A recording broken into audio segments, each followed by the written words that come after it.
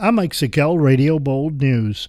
A 51-year-old Bloomingburg woman has been arrested on charges of grand larceny and criminal possession of stolen property following the theft of items from the 9/11 Education Foundation tent in Germans Park in West Nyack. Clarkstown Police in Rockland County reported that Sharon Morris was also charged with endangering the welfare of a child.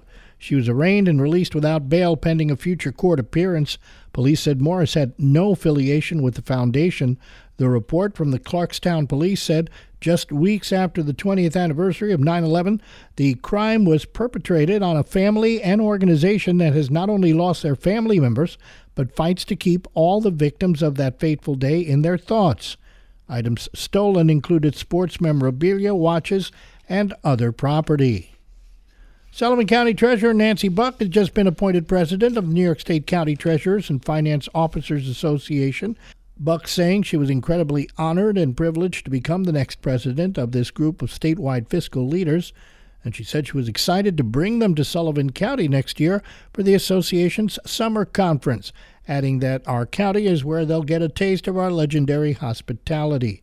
Buck has been a member of the association for 20 years and will oversee the conferences and finance school during her year-long term as president, as well as work closely with the New York State Association of Counties to monitor and lobby for relevant Albany legislation.